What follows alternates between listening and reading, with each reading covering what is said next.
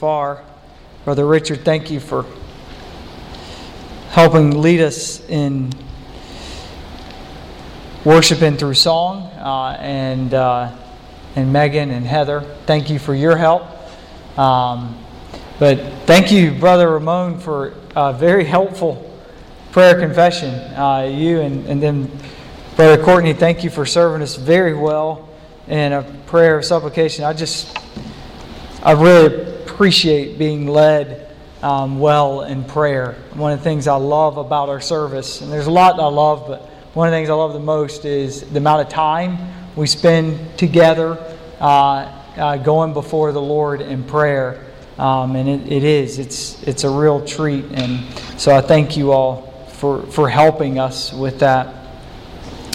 Well, first of all, if you're looking at your handout going, no way this is happening today, some of you had that look of when you hand out the syllabus and the students look at it and go, right?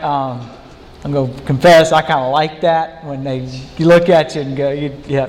My favorite is when you handed out the syllabus and somebody looked at it and walked out. Oh yeah, I felt like I'd done something then. Said, you're right, get on out. Just don't let it hit you. No, I'm just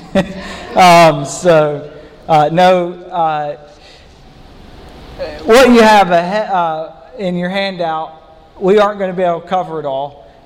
So it made me relax in not covering it all if I put it all there. And if you want to, and I'm sure you do, want to dive in later and begin to look at it further, you've got all the stuff that you need. So also, if you like taking notes, take all the notes you want. If you want to be able to relax and know that any reference and all that I give, it's all in the notes. There's everything I have to say in terms of references are there, but there's also more that I won't touch on that is there as well. So I thought I was supposed to preach last Sunday this text, and in our worship guide meeting on Friday afternoon or Friday morning, we were just going through things, and I was made aware I wasn't preaching. I was dead wrong, and I was dead wrong. If you know me in calendars, that doesn't shock you a bit. That ended up being trouble because it gave me a lot more time to continue to think on the text. And so that's why you have such a long handout ahead of you. So anyway, we'll see where we get. So we're going to be in Isaiah 49. Before we begin, let me do a little bit of setup. So Richard mentioned last time that the book of Isaiah contains 4 poems or 4 songs that are called the servant songs, and they are about a servant of Yahweh. He served us well last time by looking at us, helping us look at Isaiah chapter 42. This time we'll be looking at that's the first servant song, 42. We'll be looking at the second one this week. That's Isaiah 49. And then in subsequent sermons we'll cover the other 2. But I think it's just helpful to be reminded at how strange all of this is. I'm going to guess, if I polled us as a congregation right now and said, how many of you all have in the last even year gone to a poetry reading?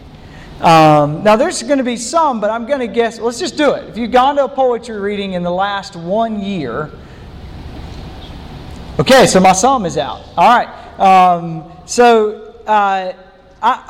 going to guess that many of us can't even remember the last time we dissected a poem. Probably can't remember the last time we did it in a group for sure. And yet here we are with a beautiful day outside on Father's Day. The World Cup is on. Hate to remind you of that, Matt. And we're here looking at a poem. And it would be odd anyway, but maybe we could understand it if it was like a song that was on the top Billboard charts. We'd be like, well, maybe we need to look at this together. But make sure you catch how weird this is. We're gathered around a poem that was written 3,000 years ago, or thereabouts. That's wild. And it gets stranger. Not only are we gathered around a poem together, we're going to look at some poetry. We believe that in doing that, we will hear the voice of our Maker, the voice of God. We don't believe that we will find the voice of God by losing ourselves in meditation, by chanting pedantic chants, by ecstatic utterances, by fly fishing or smoking grass. No, we think that if we can turn our attention by the Spirit's help, that we can read the Bible and hear from God. That's strange. But that's how God has grown His church from the very inception of it. And I am utterly convinced it's the only way He will grow His church until we see Him face to face. And so here we go. Grab your Bibles, turn to Isaiah 49, and let's look at the first verse of our poem together. I'm going to read for us the first 13 verses. Listen to me, O coastlands. Give attention, you peoples from afar. The Lord called me from the womb, from the body of my mother, He named my name. He made my mouth like a sharp sword. In the shadow of His hand He hid me. He made me a polished arrow. In His quiver He hid me away. And He said to me, You are my servant Israel, in whom I will be glorified. But I said, I have labored in vain. I spent my strength for nothing, in vanity. Yet surely my right is with the Lord, and my recompense with my God. And now the Lord says, He who formed me from the womb to be His servant, to bring Jacob back to Him, and that Israel might be gathered to Him. For I am honored in the eyes of the Lord, and my God has become my strength, He says. Is it too light a thing that you should be my servant to raise up the tribes of Jacob? I said that wrong. It is too light a thing that you should be my servant to raise up the tribes of Jacob and to bring back the preserved of Israel. I will make you as a light for the nations, that my salvation may reach to the end of the earth. Thus says the Lord, the Redeemer of Israel and His Holy One, to one deeply despised, abhorred by the nation, the servant of rulers. Kings shall see and arise, princes, and they shall prostrate themselves, because the Lord who is faithful, the Holy One of Israel, who has chosen you. Verse 8. Thus says the Lord, in a time of favor I have answered you. In a day of salvation I have helped you. I will keep you and give you as a covenant to the people, to establish the land, to apportion the desolate heritages, saying to the prisoners, Come out. To those who are in darkness, appear, and they shall feed along the ways. All on bare heights shall be their pasture. They shall not hunger or thirst, neither scorching wind nor sun shall strike them, for He who has pity on them will lead them, and by springs of water will guide them. And I will make all my mountains a road, and my highways shall be raised up. Behold, these shall come from afar, and behold, these from the north and from the west, and these from the land of Syene. Sing for joy, O heavens, exult, O earth, break forth, O mountains, into singing. For the Lord has comforted His people and will give compassion on His afflicted. Let's pray. Father God, there's no way we could ever dream up what you have already established in your providential plans. And yet, in your amazing providence, you were kind enough to write it all down. And so we pray that you would give us help this morning. Help beyond our natural minds, but help given by your Spirit to see and behold the beauty of Jesus Christ as held forth in Isaiah 49, 700 years before he ever walked the earth. And Father, I pray that it will be seen without a doubt that this is the Jesus who walked the earth. This is the Jesus that we see recorded in John. This is the promised Messiah. And would you be kind to help us love Him, adore Him, treasure Him, and deeply desire to see Him win His bride. We pray for this, Father. We ask for this. We pray that you will grow us in our love and devotion to your servant, your Son, our Lord, Jesus Christ today. Amen. Well, I want to dive right in. There's so much to cover. It's so hard to not cover it all. But let's look right at verse 1 of Isaiah 49. Listen to me, O coastlands. Give attention, you peoples from afar. The Lord called me from the womb. From the body of my mother, He named my name. So what you're going to see is at times throughout this poem, in this passage, sometimes we hear directly from the servant, and then sometimes we hear from the Lord about the servants. But this time, we're hearing directly from the servant, and what does he say? Look there. He says, listen. It's a command. Listen to me. So when he's saying, listen to me, to whom is he asking, commanding, should listen?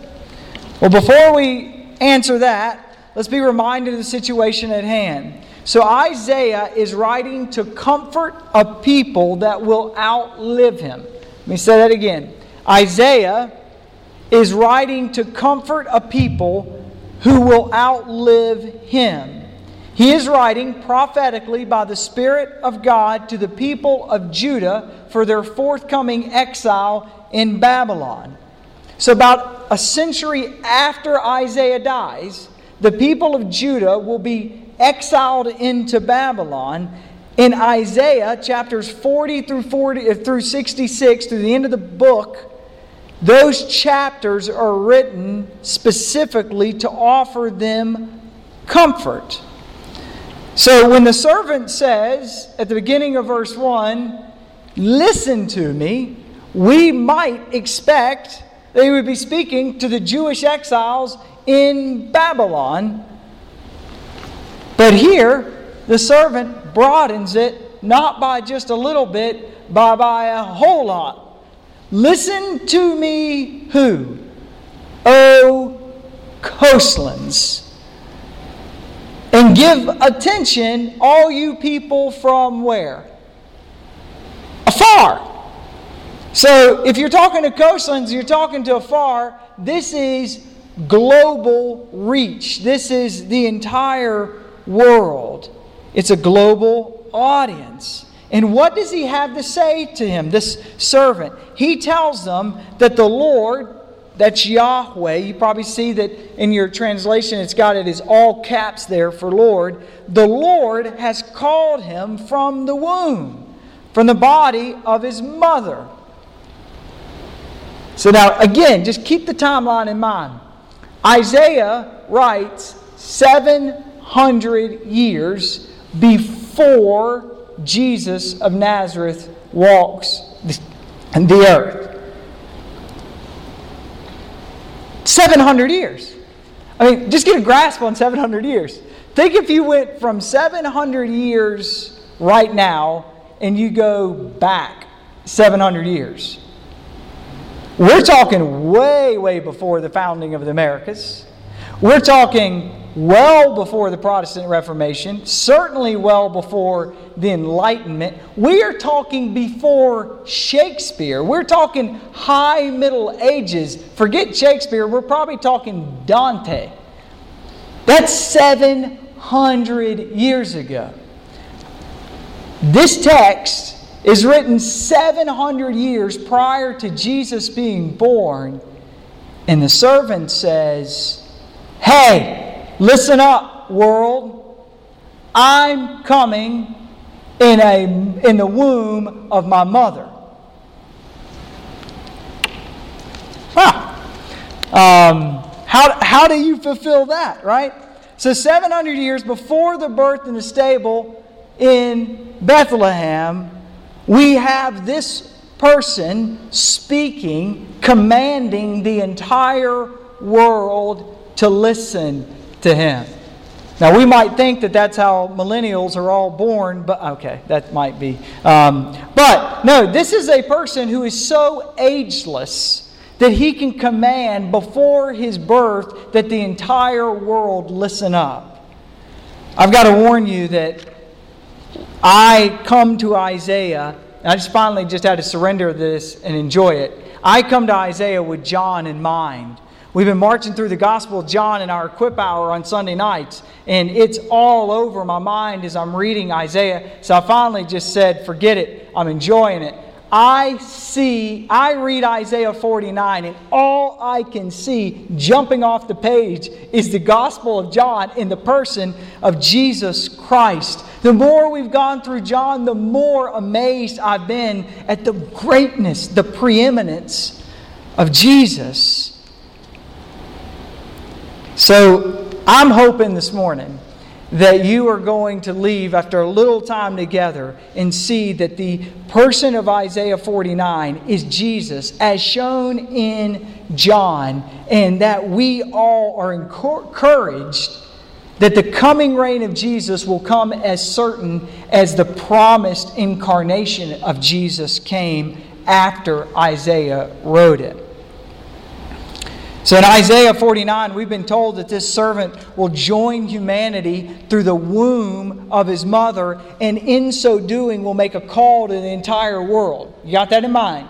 Global call to the world and coming to the womb of his mother. Look with me at the opening passage of John chapter 1. In the beginning was the Word, and the Word was with God, and the Word was God. He was in the beginning with God.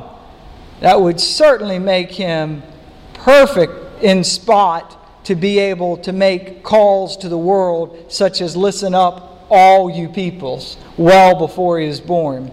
Verse 9, the true light which gives light to, hear this, everyone, was coming into the world. He was in the world, and the world was made through him, yet the world did not know him. Verse 14, and the Word became flesh and dwelt among us, and we've seen his glory as of the only Son from the Father, full of grace and truth. So Isaiah writes to the Jewish people who will be in exile in about 100 years after he dies, that there is comfort coming, and that comfort coming will come 700 years later in the person of Jesus Christ. And now think about it. Now we have John. What's John doing? Well, John is writing on the secluded island at the end of his life, and what is he doing? He's looking back. Isaiah was looking forward. John is looking back. And what is John saying? John is saying over and over, that was the servant king. I saw him. I beheld his glory, that of grace and truth. This was meant to comfort the people as they sat in exile in Babylon. The comfort was that Jesus Christ, Jesus of Nazareth, is the servant of Isaiah. But keep going with me and see how defined it gets. Watch this in verse 2. As we go to verse 2, we learn how he's going to advance, how this servant is going to advance his mission. Listen, it's not going to be political, it's not going to be military. He made my mouth like a sharp sword. Interesting. In the shadow of his hand, he hid me. So the servant is described as having a mouth out of which comes a sharp sword. But we know of somebody like that. We know of somebody like that in Hebrews, don't we? Don't we know in Hebrews chapter 4, verse 12, that it says of Jesus Christ, "For the word of God is living and active, sharper than any two-edged," you fill in the blank, "sword, piercing to the divisions of soul and spirit, joints and marrow, discerning the thoughts and intentions of the heart." This servant will advance his kingdom by his word. That's all over the book of John. But now notice the second part of this, second half of the verse. He made me a polished arrow. In his quiver he hid me away. So he's not only a sword, but he's a polished arrow. Polished arrow, less friction, the thing can fly exactly where you want, and it strikes exactly where you're going to put it. The arrow strikes where the Father decides it strikes. So the servant is described as one whose words are piercing, and yet whose plans are hidden in the providential purposes of God. Piercing words and plans hidden in the providential purposes of God. Look with me at John chapter 5, verse 19. So Jesus said to them, "Truly, truly, I say to you, the Son can do nothing on his own accord, but only what he sees the Father doing. For whatever the Father does, that the Son does likewise." That's the hidden quiver. "The Father loves the Son and shows him all that he himself is doing. Whoever does not honor the Son, he doesn't honor the Father who sent him. Truly, truly, I say to you," listen to this, "whoever hears my," what? "my word."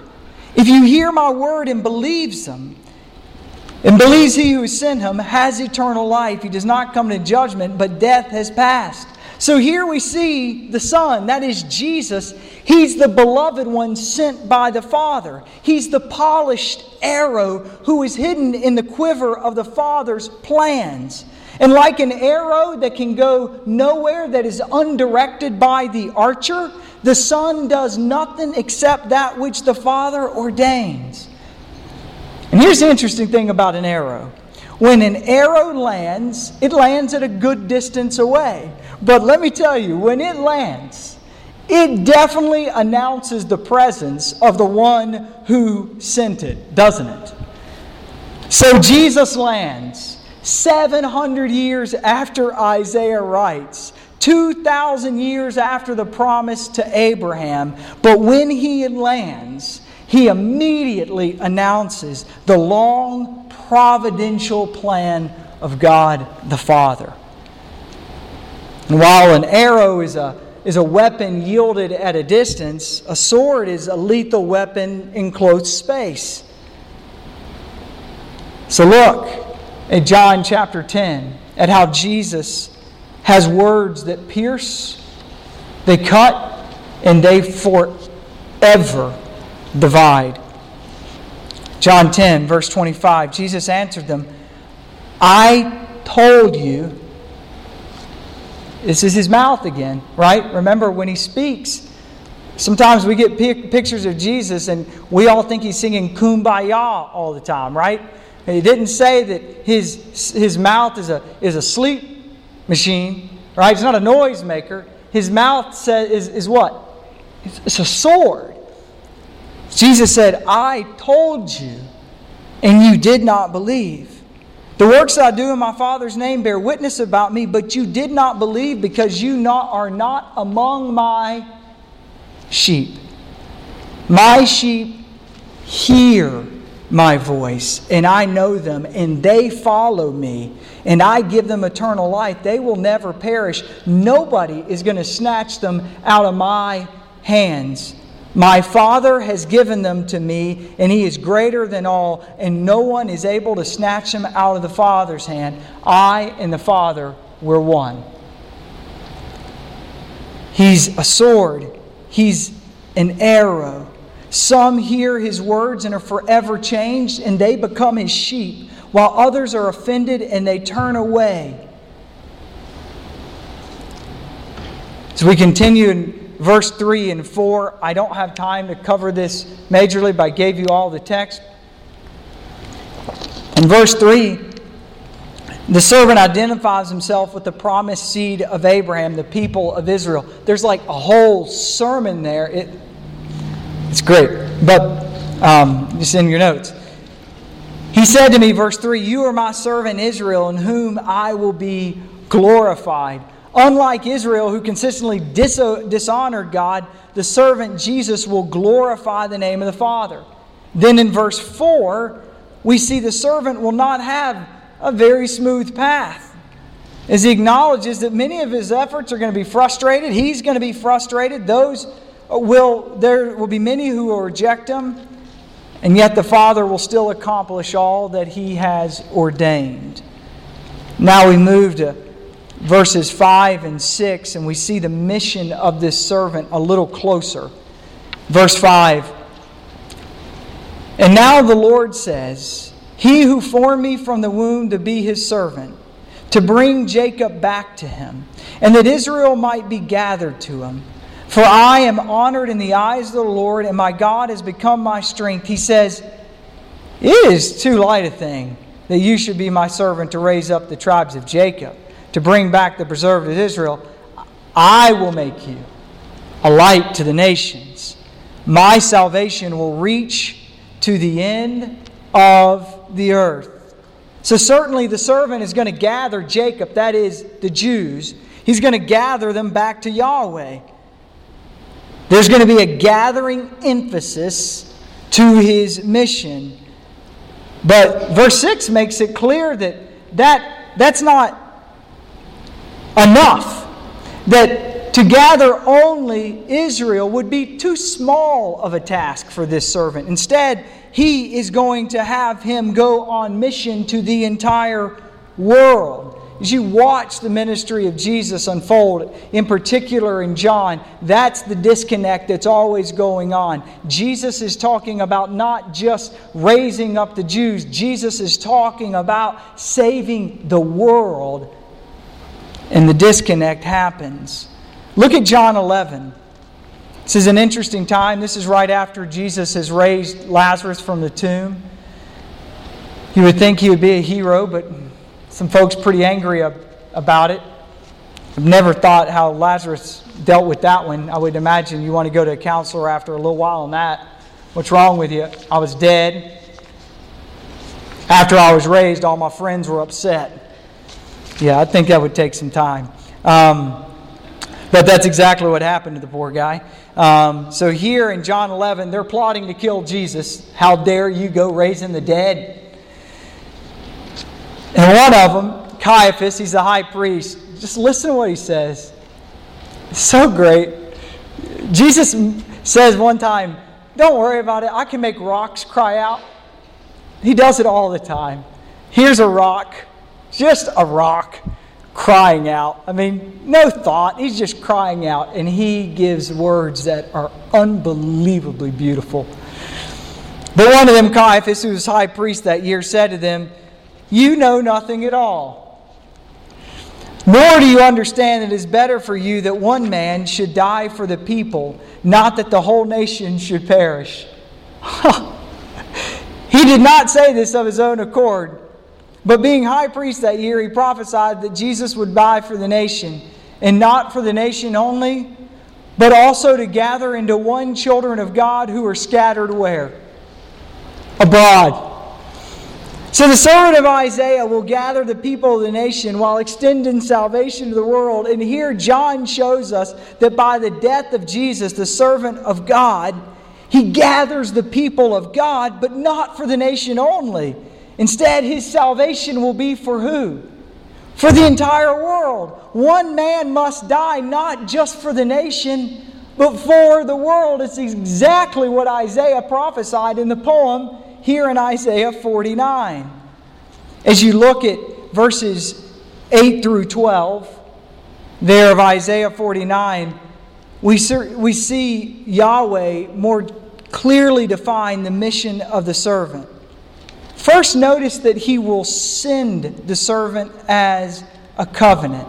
Isaiah 49:8 says, "Thus says the Lord, in a time of favor I have answered you.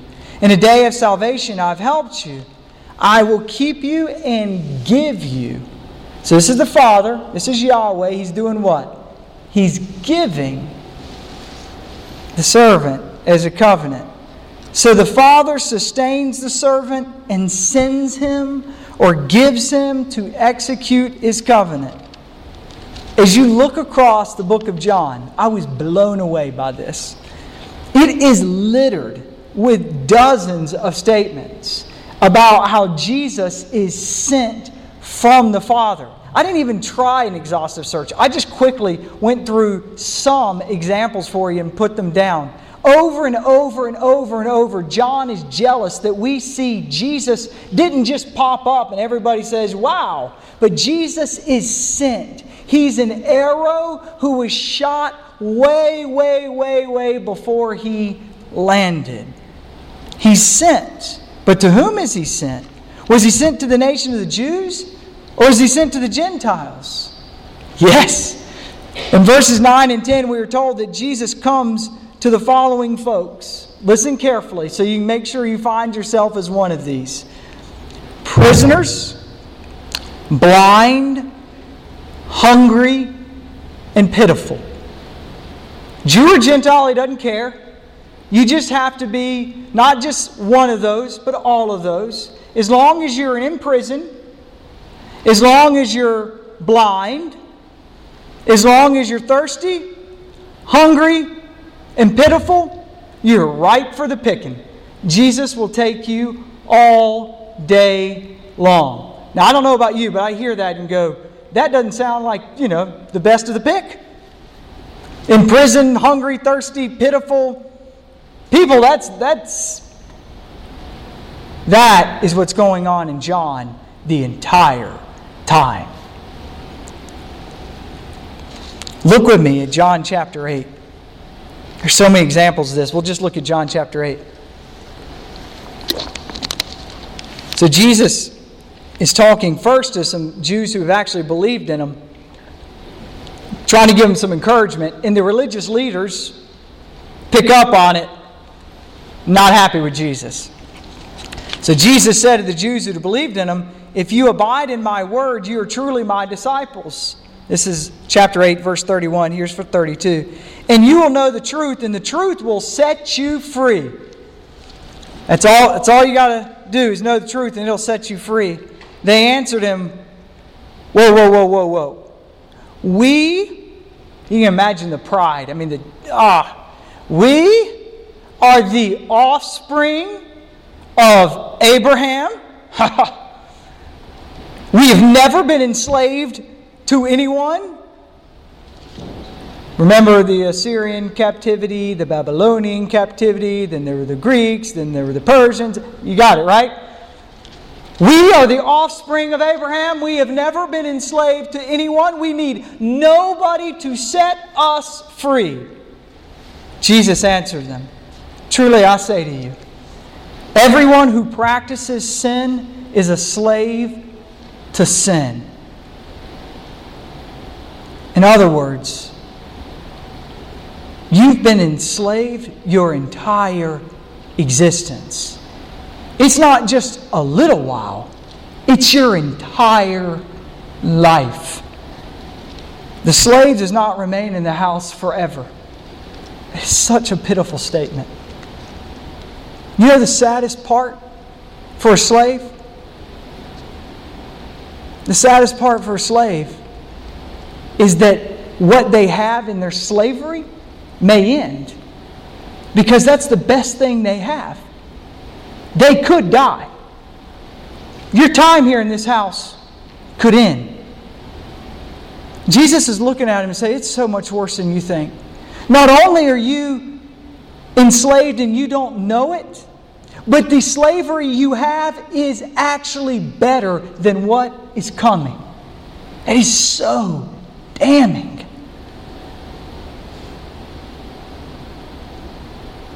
I love the second part. The slave does not remain in the house forever. The son here remains forever. You want to change your life?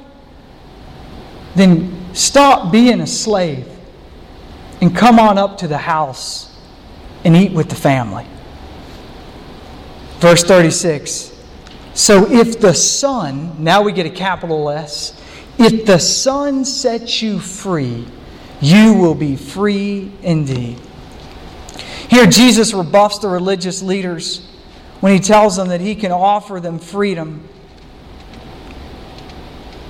The point is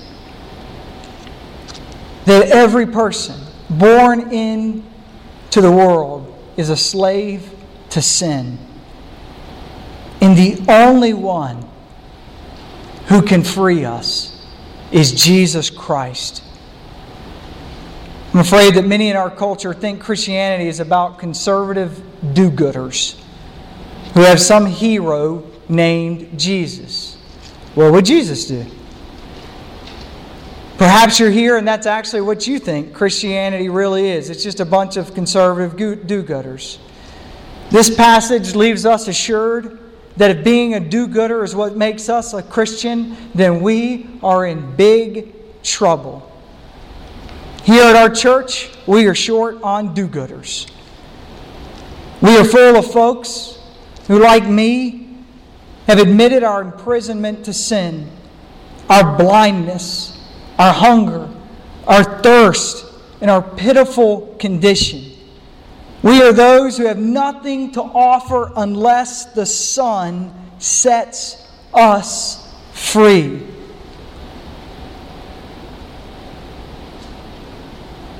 We have crosses hanging in our gathering place, and we find that beautiful. We find that beautiful because these emblems of execution and torture remind us that the Son of God was treated like a slave so that we might be treated as a son. And the only hope is not cleaning your life up, not checking all the boxes, not getting it all right. The only hope is to look at Jesus and say, I'm imprisoned. I'm blind. I'm hungry. I'm thirsty. So we see that the servant gathers those in Israel and those across the world who are afflicted and in need. And verse 13 wells up with praise. Sing for joy, O heavens, and exult, O earth. Break forth, O nations, or O mountains, into singing. For the Lord has comforted His people and will have compassion on His afflicted. The servant is praised for his compassion, praised for his love. And as you look at the end of John, you see Jesus praying, just praying for His followers, that they would continue to trust in the Father. So as we consider this poem, And we see that it points right at Jesus of Nazareth. What do you do with it? Well, first, we should believe it. We should believe the words and the claims of Jesus, follow them, and obey. If you're here and you've not come to a spot where Jesus rules and reigns in your life, trust Him. His words will either draw you or they will ruin you. But there is no other option. Second, we should be encouraged that just as sure as the words of Isaiah came true in this first coming of the Lord Jesus, just think about it. He prophesied it 700 years before, and it happened. Just as true, the second coming of the Lord Jesus is coming, just as it's written. Not all of Isaiah 49 is yet fulfilled. It's a whole other sermon series. It's coming, though. You can bet it's coming. The arrow is already left the bow. Third, we should long to make Jesus known. Our last time in the Equip Hour, we looked at the 2 verses and 3 verses in John that have just really stuck with me. John the Baptist was losing a lot of his followers to Jesus, and folks basically came and said, "So how's that make you feel? I mean, he had a lot, now he's got a lot. What you going to do about that?"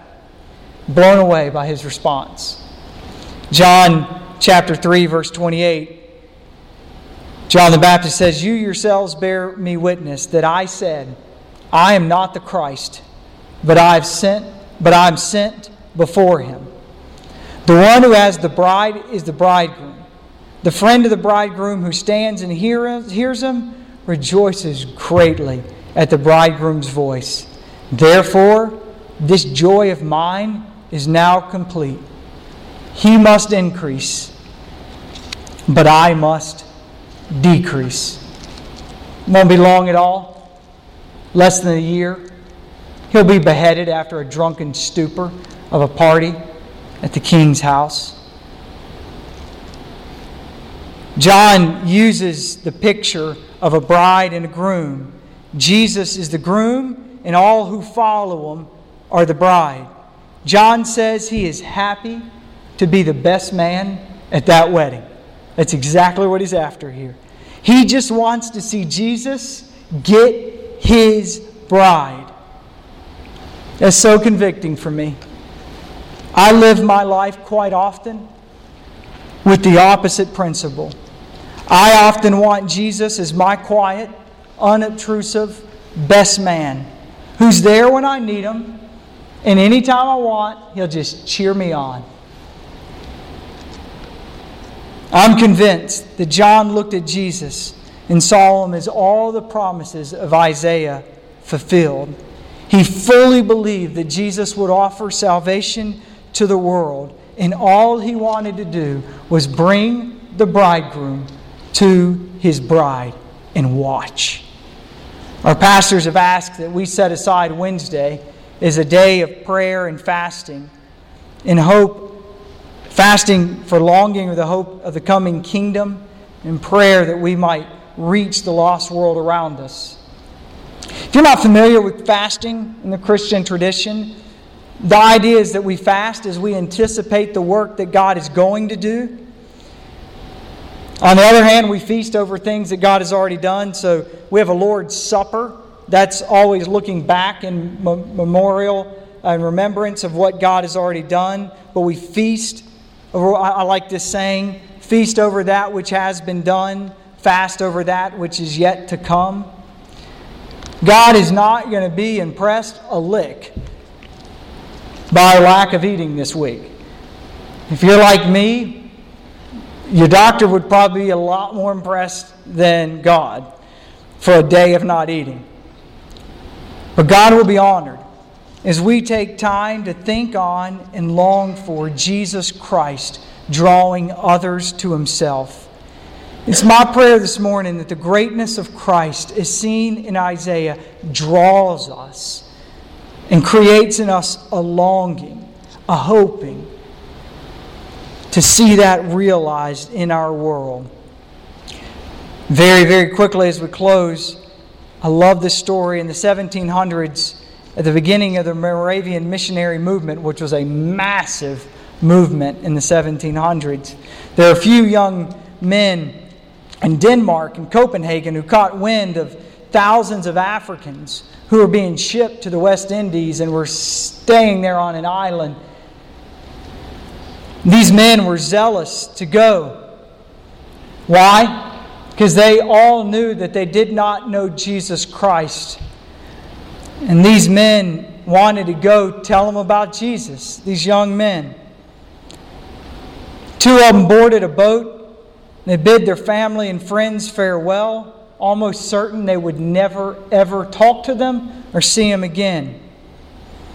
The story goes that the young men lifted their hands as the boat was pushing away in a sacred pledge and called out to their family and friends on shore, "May the Lamb that was slain receive the reward of His suffering." By God's grace, may we spend time this week in prayer, fasting, partial fasting, however it works, that God might make a banner cry in our heart with some type of zeal like that. May the Lamb receive the reward of His suffering. And may the servant get the bride he so richly deserves.